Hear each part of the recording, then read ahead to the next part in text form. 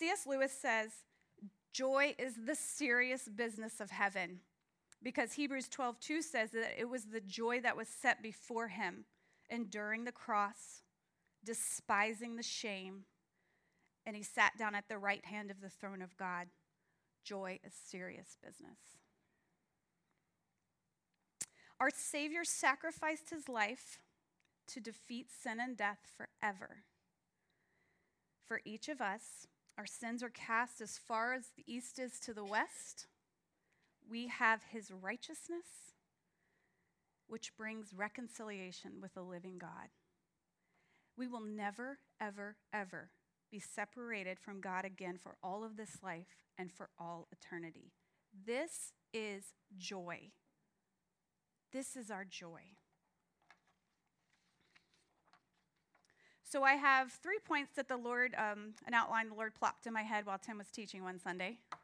Like literally like this, and I was like, oh, that's for the Sunday. So I was listening, but that just came. So the first point we're going to discuss is Satan, who he is opposed to joy. So one of Satan's names means the enemy of God, and he has been the enemy of God since the beginning of time. Therefore, that makes him the enemy of us. And if God is the author of life, both physical and spiritual, then we can clearly see the enemy of God would be the opposite of life, both physical and spiritual. He is the enemy of humanity. Have you forgotten that in your day? You know it doctrinally. This is where we kind of have to keep that discipleship goes from doctrinally to spirit. And by the way, a lot of this today is not new news. It's just reminders. You know, Tim says we need to be reminded all the time because we wake up tomorrow. It's like Groundhog Day. In John 10:10, if you've seen that movie, Tim loves. Well, who's the guy in that? What? Who's the guy in that? Yeah. In John 10:10, we learn of Satan's plans and desire for anything God created. And Jesus is the one that told us the thief came to kill, to steal, and to destroy. And in 1 Peter 5:8, we learn that we are to be sober and alert because our adversary, the devil, he's prowling around like a lion, looking for someone to devour. So kill, steal, destroy, and devour. That's his plan for humanity. If joy only comes through our Savior, then again, the opposite of joy is Satan, and then all he stands for is opposite of joy. Our pastor in Charlotte, he used to say, you can't know how good the good news is till you know how bad the bad news is. And that's why this is our first point. We can't forget. And the Lord tells us to be vigilant. We are to be vigilant about knowing these things. In 1 John 5:19, it tells us that we know that we are of God, right? We know that we are of God, but the whole world lies under the sway of the wicked one, even your nice neighbor on the side of you. Like Trevor said, they can be nice and have godly qualities, but it's in vain. Typically, it's a self sort of reason. And we were once there. We can't forget that either, right? We were once under the sway of him, although we would never probably say, oh, it was under the wicked one, before the true joy was birthed in our life. And we're going to go through quickly some of the names of Satan, just a couple, to remind us when we go home, oh, that's a lie, oh, that's a this, oh, that's who he is. We are vigilant and aware. So Satan means adversary, and adversary means standing in opposition to everything holy. Our flesh was in opposition to everything holy before we were saved. The devil is another name, and the devil literally means slanderer. Slanderer means one who attacks the reputation of another. In the garden, Satan, or the devil, slandered God's character towards Eve, and she believed him. And he slanders us. It says in Revelation that the accuser of the brethren. It says he's been thrown down, but he's called the accuser of the brethren. So when you feel his accusations that are contrary to what the word says about you, that's an alarm. Oh, I really shouldn't be listening to that. I got to die to that. He's a tempter. He tempts people to sin. He knows the weaknesses of our flesh, our mind, our body, and spirit, and he tempts us in those areas. That's why, again, he tells us to be vigilant. In Genesis 3, it says, sin lies at the door and it's crouching and its desire is for you. He's a liar and the father of lies, and Jesus made it clear that Satan always lies. He speaks lies, Jesus says, because he is a liar and the father of the lies. He originates lies. And we wonder why it's a commandment. Do not lie. It comes from the mouth of the enemy. He originates lies. When you speak a lie, it came from Satan. Well, you had a choice. Let me just not. Ravi Zacharias, I think, says, we give the enemy way too much. We blame him for so many things. We got to own some stuff, ladies. That's how we walk. So murder. In John, it says he was a murderer from the beginning. And then in the New Testament, we know that if we hate or are angry, that's murder in our heart. 2 Corinthians 4:4 says, in whom the God of this age, also his name is God of this age, the God of this age has blinded the minds of the unbelieving. That was us. Remember when you were blinded? And the light of the gospel of the glory of Christ, who's in the image of God, should not dawn upon them. That gives you compassion. He's called the ruler of this world. Meaning the world is still characterized by sin. In John 14:30, Jesus says, I'll no longer talk much with you, for the ruler of the world is coming, and he has no power over me.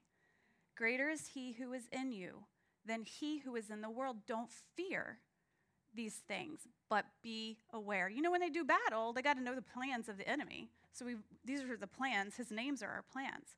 He's also the deceiver, as we see in the garden, crafty, sneaky. He's not like, hey, sin over here, It can be, but it can be very it's sneaky. So some of our physical actions and thoughts, who we were before Jesus, I just want to run through. And this is not for shame. If you feel shame, then you need to ask God to help you understand his mercy. When you remember who you were, it should lead to thanksgiving that you are not that person anymore. I'm not saying shame doesn't sort of sneak in, but you can't live in that. That keeps you from God. When you remember and you are just thankful, that's like a conviction. You're like, oh, thank you, Lord. So this is through a couple of the scriptures. And Trevor read some somebody read some on fruits of the Spirit. So while under the bondage of flesh and the enemy, our works were evident. You probably remember. Adultery, idolatry, sexual immorality, lust, uncleanness, lewdness, sorcery, hatred, contentions, jealousies, outbursts of wrath, selfish ambitions, dissension, envy, murders, drunkenness, revelries, evil thoughts, coveting, pride, foolishness, and the like. That's who we were. Do you guys remember that? I think our spiritual condition is even worse. We were an enemy in our mind against God. Colossians 1:23 says we were an enemy. We were dead in our trespasses and sin, Ephesians says. We were unforgiven and unclean, Isaiah says. Spiritually speaking, we were blind, lame, and paralyzed, it says in John. We were separated from God, and our sins had hidden his face from us, Isaiah says. We sat in darkness. We didn't even know it. And the shadow of death. I went to church my whole life. I would have told you I was a Christian because I wasn't anything else. And I was sitting under the shadow of death because he was not my Savior. I did not surrender to him. I did what I wanted. We were excluded from Christ. Excluded from Christ. We had no hope. We did not know peace. And our eternal future was hell. Ephesians 2:1-3 says, who were dead in trespasses and sin, in which you once walked according to the course of this world, according to the prince of the power of the air, the spirit who now works in the sons of disobedience, among whom also we all once conducted ourselves in the lusts of our flesh. That's why we can't live like that now. fulfilling the desire of the flesh and mind. That's why we can't live like that now. It wasn't good for us, and it doesn't please the Lord. Of course, we were separated. And we're by nature children of wrath, just as the others. That was our life. But God. Glory to God, right?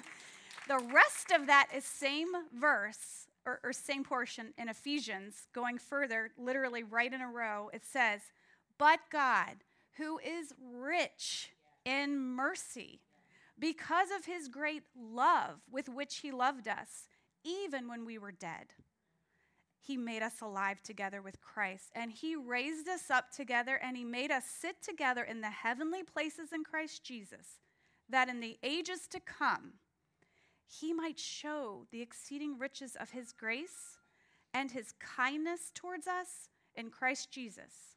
For by grace you have been saved through your faith, and not of yourselves. It is a gift from God. Isn't that glorious? Glad tidings of great joy. A Savior who is Christ the Lord is born. And in Luke, it also says, that was Luke 2, and in Luke 1, it says, you will have joy and gladness, and many will rejoice at his birth. This brings us to our second point, Savior, the joy of our salvation. Everybody can take a deep breath. It was funny, I was reading the Old Testament, and it was like you read through the Kings, and they're just like, or Judges, or everybody's horrible. And then finally you get to Josiah, and I was like, thank you, God. Like, he followed God. And I just was like, I didn't realize how heavy it was to keep reading. And then finally you see someone who follows the God, and you're like, oh, that's kind of how I felt when I was doing this. I also want to clarify, when we get to sanctification, we're all working out our salvation. I'm just right there with you guys. Like, I'm not preaching at you. We're learning, so. But Savior, the joy of salvation. Messiah means Savior, and that means deliverer. 1 Timothy 1:15 says, it is a trustworthy statement. It's trustworthy, and it deserves full acceptance. That's full faith. That's full truth, that Christ Jesus came into this world as a baby. It doesn't say that, I added it. To save sinners, among whom I am foremost of all. Born to die for us, he was. Born to die. His life brought his death, and his death brought us life. For God so loved the world, right? That he gave his only begotten Son, that whoever believes in him is not going to perish, but will have eternal life. Blessed be the God and Father of our Lord Jesus Christ, who according to his great mercy, it says, caused us to be born again to a living hope. Do you hear how many words that is? There's blessed, great mercy, born again, living hope, through nothing else but the resurrection of Jesus Christ from the dead. Did you know that the Hebrew word for a mother's womb is Raham? I'm sure I'm saying that wrong. And the root of this word means mercy. Isn't that the most beautiful thing? In the Old Testament, the womb was literally the place of mercy.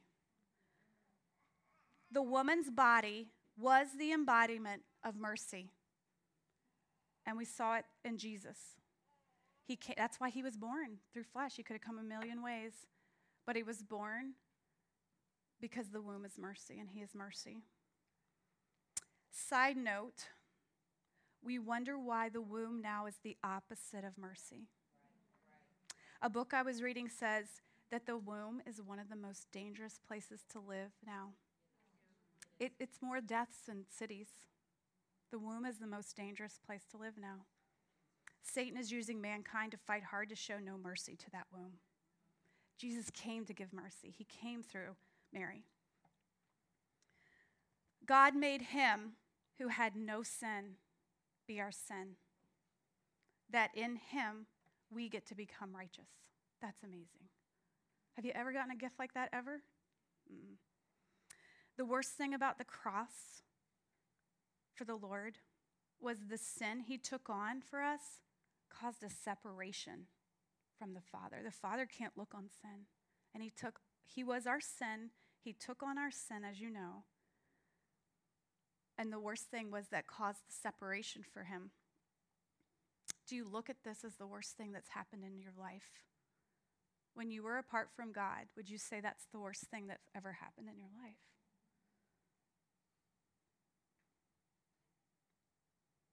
Would we live differently if we did consider this? We need to practice keeping that as perspective when we have the worst day ever. Have you ever seen Tim Hawkins do The Worst? That's the worst. And he starts going through the miners who are stuck. The girl's like, my iPhone is dead. That's the worst. And he starts going through the whole miners that were stuck underneath the thing. And he's like, wow, For when we were without strength, I want you guys to hear all the things we did not have and own in all the sin and what he did. When we were without strength, in due time Christ died for we were ungodly.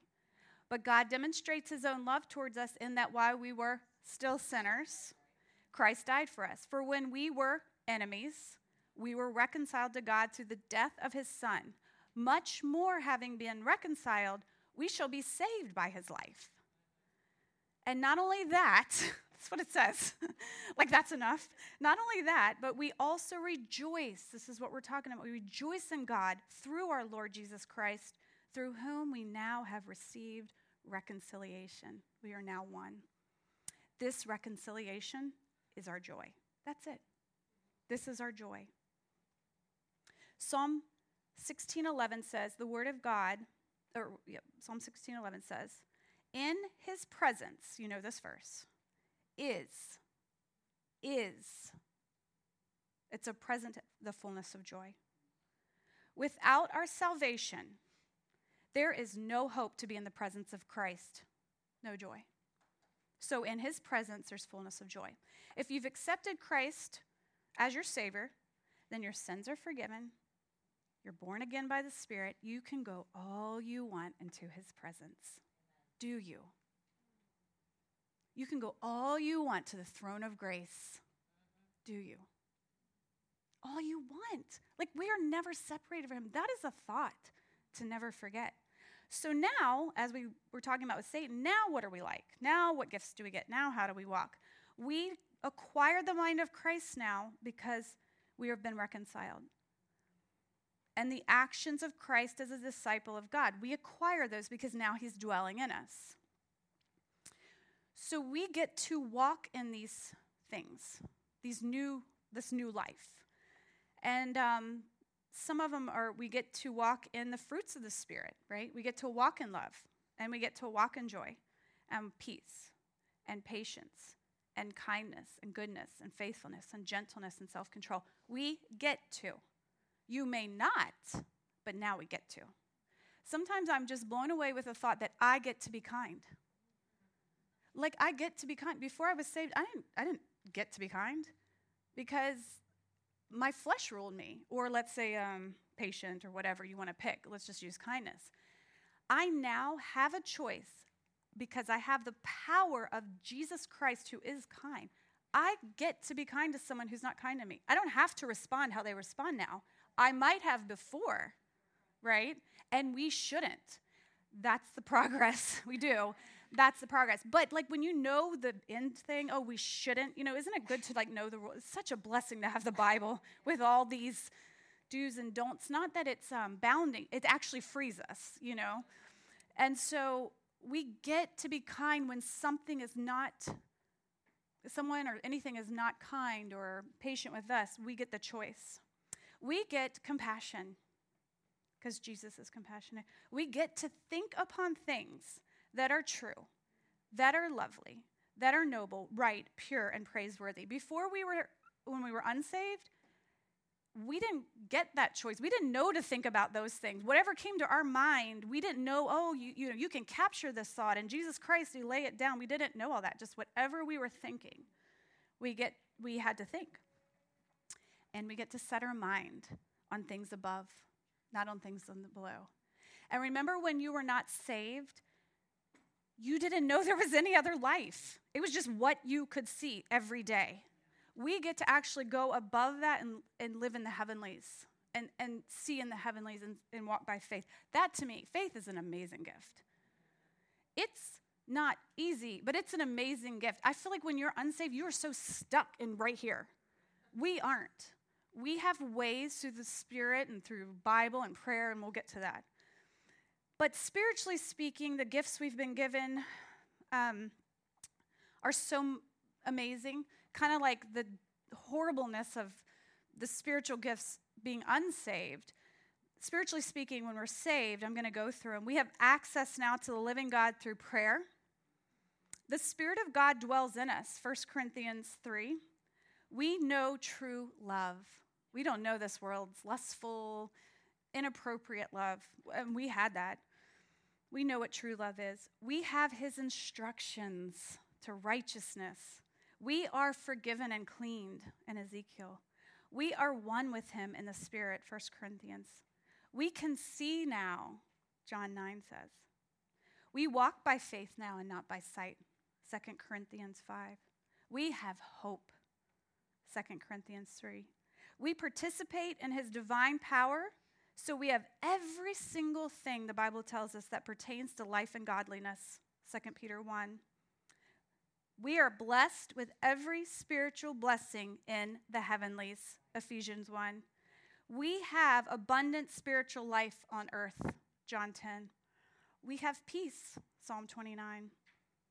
And we have the joy of our salvation, Psalm 9:14, which says, that I may tell of your praise in the gates of the daughter of Zion.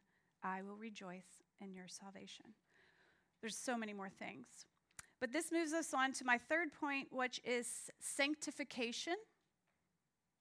And that is remaining in joy. That's the hard part. But it's good that we know who we were, who saved us. This is what the remaining in joy is going to be. The gist of this is when you remember your salvation and you remember who you were and you remember what he saved from, we'll get into this. I'm probably repeating. It's easier to die to your flesh because he's worthy. With that thought, and that's kind of the heart of today. So just to quickly tell you, sanctification is a progressive work of God. Progressive. Don't get so like this when you don't get it right. God knows you're weak, and that's why he gave you mercy. It's a process in which God uses the circumstances of our everyday life to draw us to him. This abiding, as we are drawn to him because of something that happens in the day, not just because, but because of his love.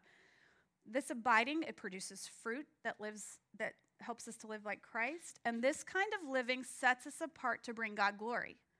We remain in joy because we remain in fellowship with Christ, then we look different than the world. Even going through suffering, we look different. We're a peculiar people, the Bible says. That's true. Are you here today and you have forgotten the joy of being saved? Have you forgotten the joy of being saved? Have you forgotten that you are a work in progress? That you don't have to get it right, that his mercy is new today. That was my phone. I'm like, who's texting me? Everyone's here.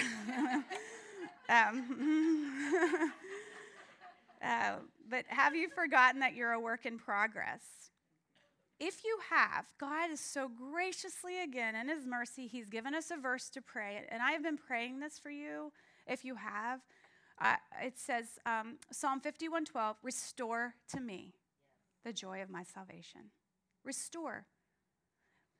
And it doesn't say bring back because it went away. It didn't go away, and we'll get into that because Jesus doesn't leave you. Restore, reconcile. We can reconcile every day. In the midst of a fleshly moment, we can reconcile back to God. So restore to me the joy of my salvation. Maybe you haven't forgotten your salvation. Maybe you remember it on Wednesday nights. Maybe you remember it Sunday mornings. Maybe you remember it when you're in your daily word, and then you stand up and you leave it back there, and you go about your day. You leave church, and you go about your day. Maybe that's something that you do. Does the thought of our salvation and our Savior get lost in the day? Are you looking out at the enemy all around you instead of up? Are you looking down, heavy with weights of your life and cares, instead of looking up? Are you looking in? That's usually what it is. Are you looking in at yourself? Distracted, by yourself, your feelings. How do I feel about this? Your mood, your thoughts, your plans, your way, your will, instead of looking up through his perspective. We will always have cares in life. Always. Jesus tells us that. The enemy wants us to be distracted by them. But God, the Lord wants to use it to draw us near, to walk in the Spirit, to learn more of him. Most of our life isn't made up of huge tragedies, though they come and they actually can be life-changing in our walks, for good or for bad, as you may know people. Maybe who, when the life change came, like my grandfather lost his daughter and he just was really mad at God and just sort of walked away. But then you know many who it draws them near even more. It's life-changing. But typically, wouldn't you say that once you start walking with Christ, it's just the ebbs and flows of the day? That he wants to get those little places in you? The ebbs and flows of everyday life where we spend most of the time practicing living out this sacrificial life in the Spirit. In the mundane, it seems to be the hardest. Do you agree? Just the daily grind life. We're like, Lord, I'll go on a mission trip for you. Lord, I'll live on the mission field. Somehow that seems easier. Well, the enemy goes there too. He's like, no, honey, you need to just stay right here and work on those things here first.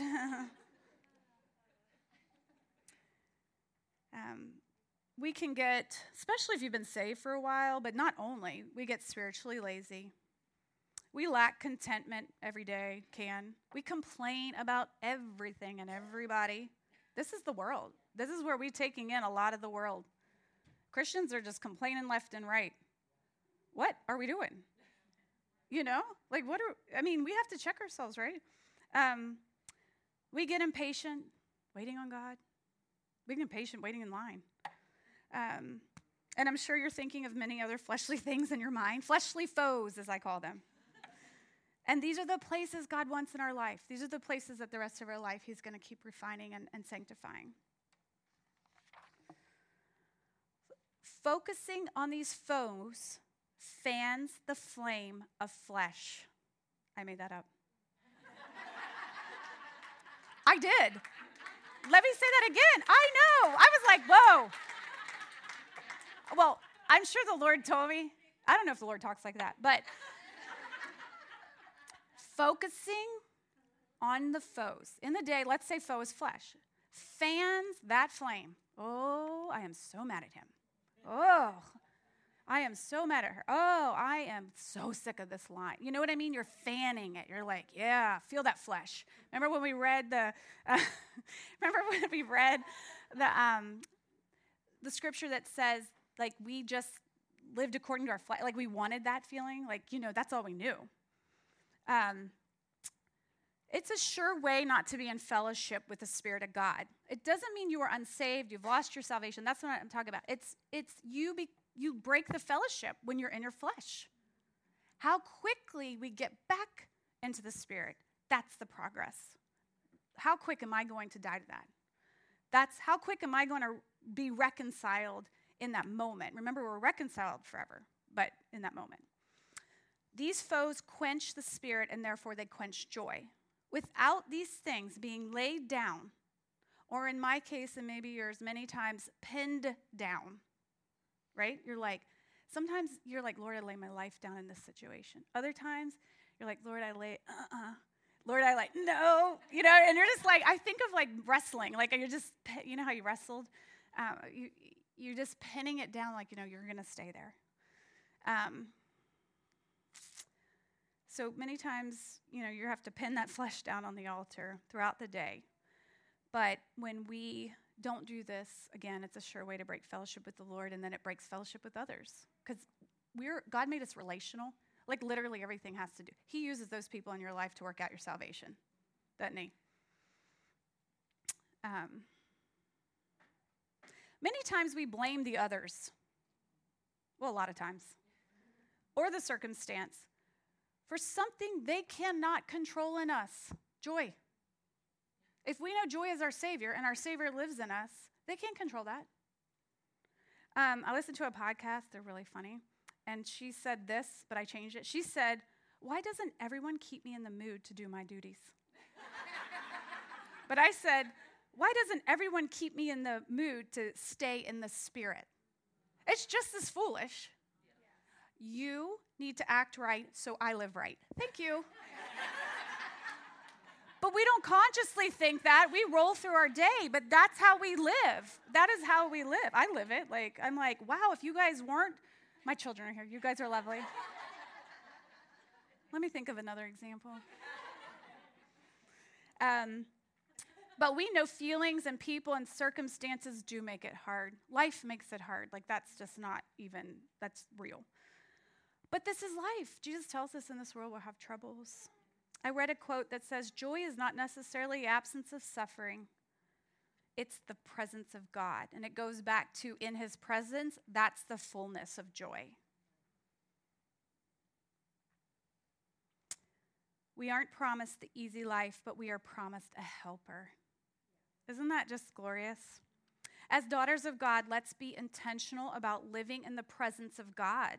Daily, every moment, pleasing our Savior and practicing not coddling the flesh. We love to coddle the flesh. Fanning that flame. We can't forget our example that Christ set for us regarding how joy works. There's a pattern. The joy that was what? Set before him was the cross, and death brings life. And in like manner, we are now crucified with Christ. And it's no longer I who live, but Christ in me, Galatians 2:20. So our joy remains. Our joy remains. That's what we're talking about. It's how does it remain? Because it's not a feeling, right? Our joy remains when we daily live by this pattern. Sacrifice the flesh so we stay in obedience and fellowship with the Holy Spirit.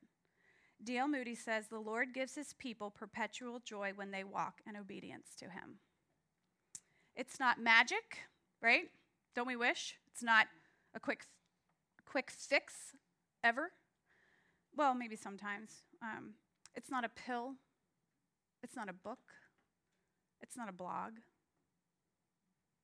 Joy remains when we're in fellowship with the Spirit and we don't break it with our flesh. You will because you're human, but how quickly we get back to it. This is why joy is a choice to remain on the altar for the Lord. Joy is a choice. Will you remain on the altar for the Lord? That is why joy is not a feeling. But, do you know what? That is a beautiful aroma to Christ. It's a beautiful aroma when you pin that flesh down. And we can't forget this. We can't forget that joy is not a feeling. The flesh is the enemy of the Spirit. We've learned this. We know it.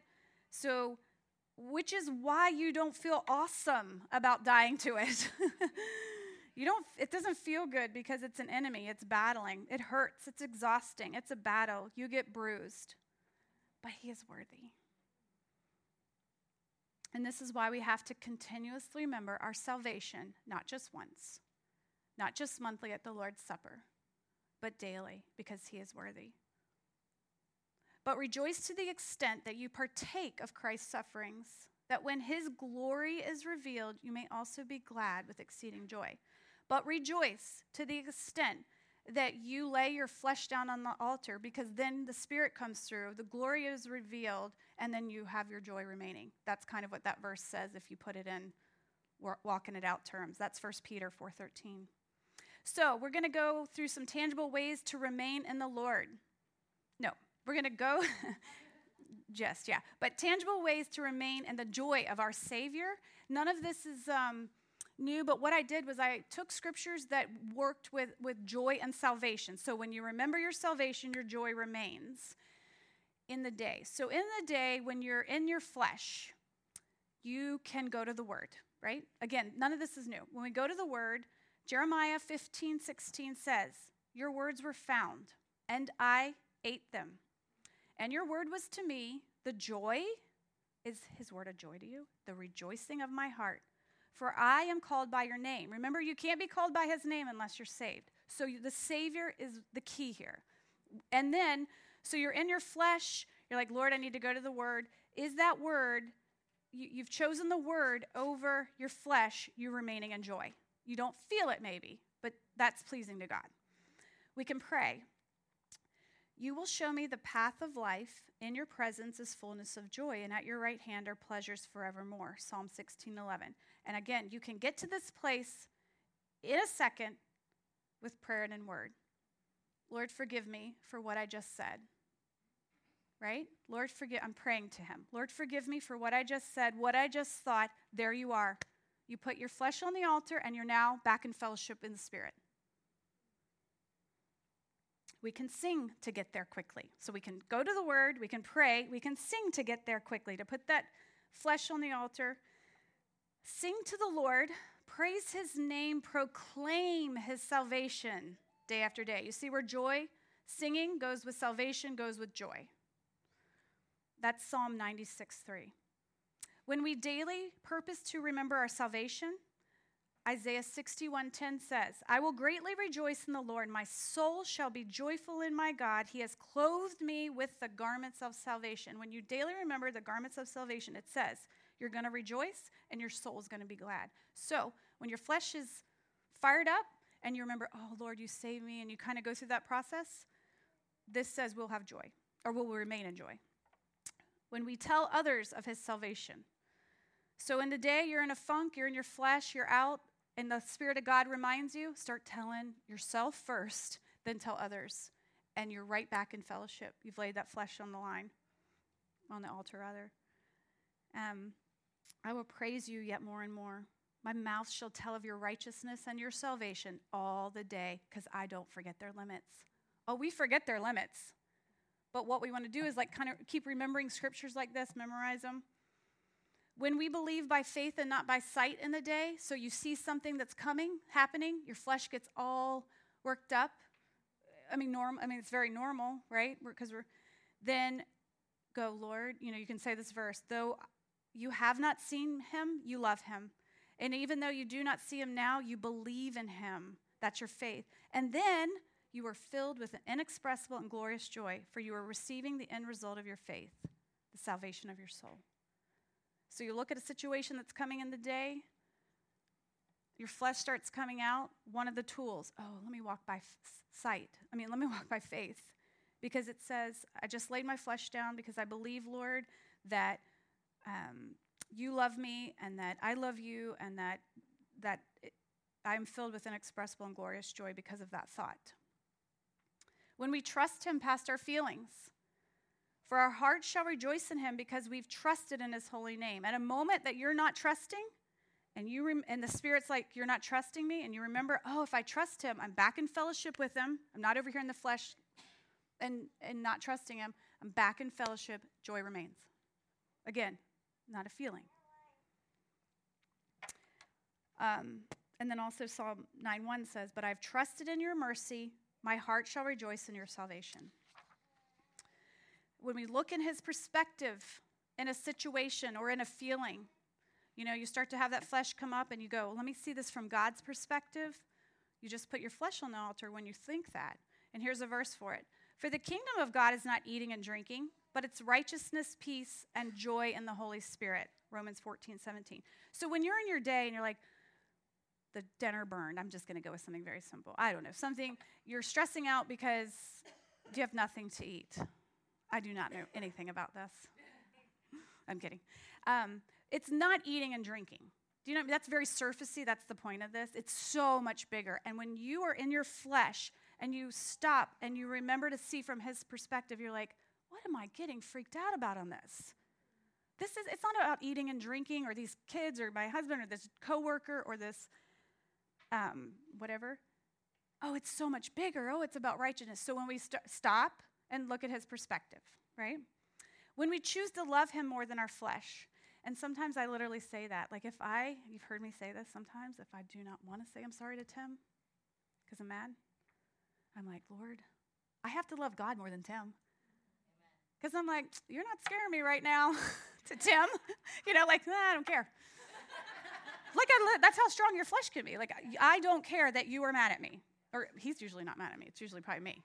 But So I've said, like the Lord has put this thought in my mind, do you love me more than your flesh? Oh, yes, Lord. Then you go and say you're sorry. That will make me go. That's laying your flesh down for Christ. And there's a verse that says, let all those who love your name be joyful in you.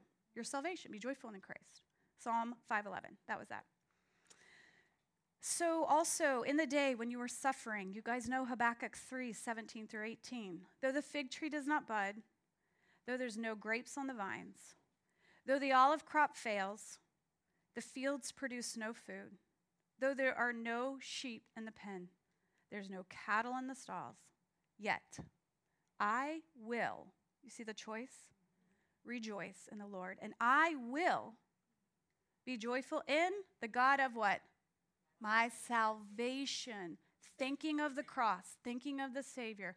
Literally, there is nothing here to be thankful. No joy, no feelings in this. It's a choice. That's joy. When you have no strength, emotionally, physically, God says, don't sorrow. For the joy of the Lord is your strength. Nehemiah 8:10. Remembering that you're remaining in the Spirit, that's your strength. That you're not leaning into that flesh, coddling it, pursuing it. With anxiety. If you have anxiety and fears, the Bible says, in the multitude of my anxieties within me, your comfort, it delights my soul. Does the truth that God lives in you and can comfort you in your anxiety, does it soothe your soul? Does it delight your soul? It gets you really quick back into the Spirit, or working that way, right? That's why the Word of God is so important that we're in it, because, we can get all, I always say, it says it's the plumb line, and I'm like, if my flesh is over here, I am so thankful that I don't live over here anymore. I have truth that gets me back right to here in fellowship with Christ. And it's not easy, but it's worth it. He's worthy, and he knows what's good for us, because we stay in bondage to that attitude, that flesh. And he's like, I need to break you of this. You need to be free, so press through it. Sometimes I will stand in line at the store, and I'm getting really frustrated in my flesh. Let's say I'm in a hurry. And sometimes I will just purposely say, I am so thankful for this long line, Lord. Thank you, God, so much. I will just do it so that my flesh practices laying down. You guys do, you know what I'm saying? You do that? You will just purposely, because the Spirit reminds you this. I mean, I don't think of it. If I think of anything good, it's Jesus. So, in the shower, I came up with this. The Lord put this in my mind. Don't you love when I tell you? So this is if you don't remember anything else I say, you have the joy card in front of you. And I came up with what's it called, acrostic poem? Acrostic of Savior, because we're talking about our Savior. When you leave here, because I guarantee you leave here, you're going to get in your flesh. You just will, right? When you leave here and you get in your flesh, you can't think of anything else. Think of the word Savior, and then we're going to go through this, basically what we learned today. So sin, S stands for sin. That's our natural condition, right? That was what we started with. A is atonement. Sin, Christ paid for us to be reconciled to God. Then we have victory. Power of Christ lives in us. Then we have his instruction now, because we have not only his word, we have his Spirit. That's our guidance for how to not live in the flesh anymore. Then we have a choice. That's your obedience, yielding. And then your joy will remain. That's how you stay in fellowship with the Spirit. So you can do this in a minute in your mind. Oh, Lord, thank you so much. Lord, forgive me for my sin that I just thought or said. Lord, thank you that you took this sin away from me, and I'm not that person anymore. Thank you, Christ, that you live in me now, and I have your will, your power, and your characteristic. I have your words to teach me what I'm to do and how I'm to think in this moment right now when I'm, in my flesh. Now I have a choice, Lord, and I'm going to obey you, and rejoice. There's how you stay in your joy. And I found this scripture that goes so well to me with this whole Savior. It's kind of like the scripture, if you want a scripture to go with this. And it says, Lord, I'll praise you. Though you were angry with me, your anger is turned away. That's the sin part. And you comfort me. Behold, God is my salvation. That's your atonement. And I will trust and not be afraid. That's that victory. For God is my strength. That's some of the instruction. And he's my song. That's the instruction. And has become my salvation. Therefore, here's the choice with joy. I am going to draw water from the well of salvation. You will never, ever, ever, ever, ever run out of that well. Remember what he said to the woman at the well? Oh, this water, you'll never thirst again. Daily, monthly, weekly, minute, draw from it, right? So in closing, there shouldn't be a day that goes by where we don't purpose in our heart to remember the price Christ paid for our lives. We don't want to leave it on Sunday, on Wednesday, in the morning. The price he paid for us, because it changes us. It sets us apart, that Jesus Christ is in us, and it glorifies him to the world. The psalmist says, those who love their salvation. Okay, do you love your salvation? We say it again. We say it. Oh, I love my salvation. It says, we'll continually say, let God be magnified. That's spirit and flesh. We know it. We've got to practice living it. As part of our homework, let's agree as sisters in Christ to practice here at Calvary, or if you're visiting, just sisters in general. Let's practice not saying, even in our heart or mind, I don't have joy. I lost my joy. Let's practice not saying that, because today we've learned something, or we've been reminded of something, and we're going to pray that he restores our salvation. So when we leave today, restoring your salvation isn't a process. It's just getting into the Spirit. Sanctification is the process. So we are going to purpose that we didn't lose our joy.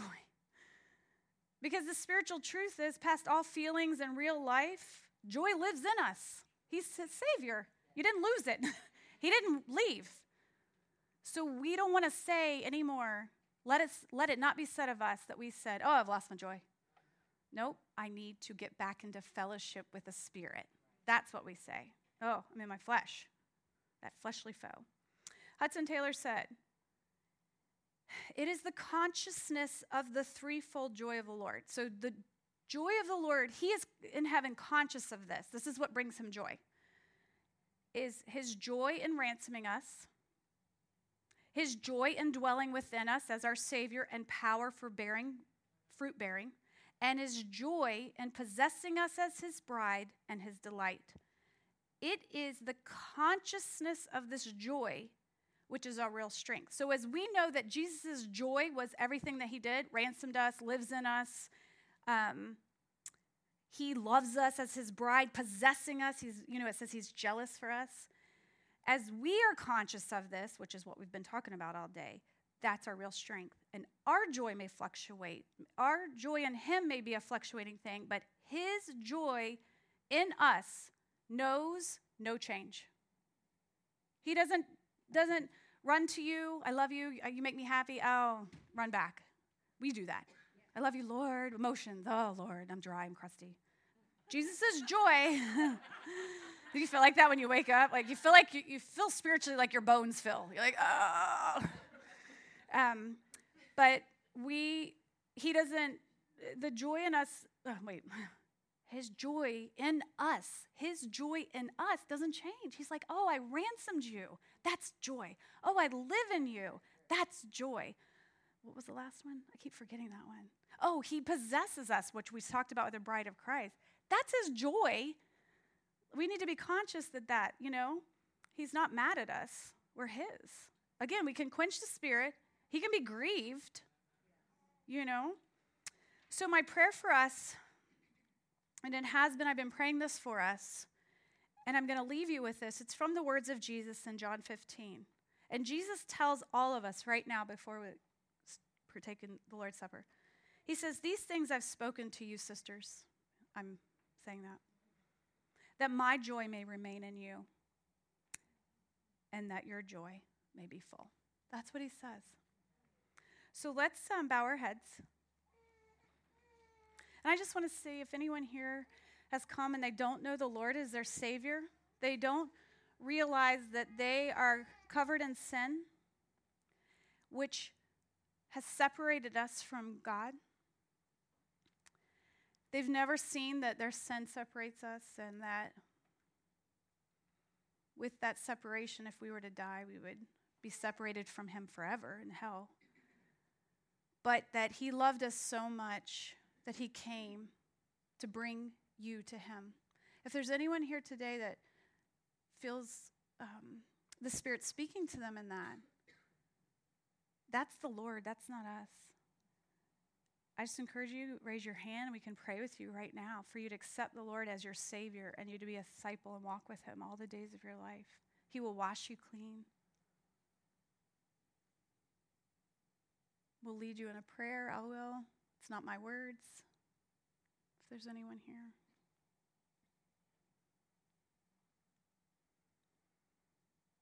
Lord, we just thank you, God.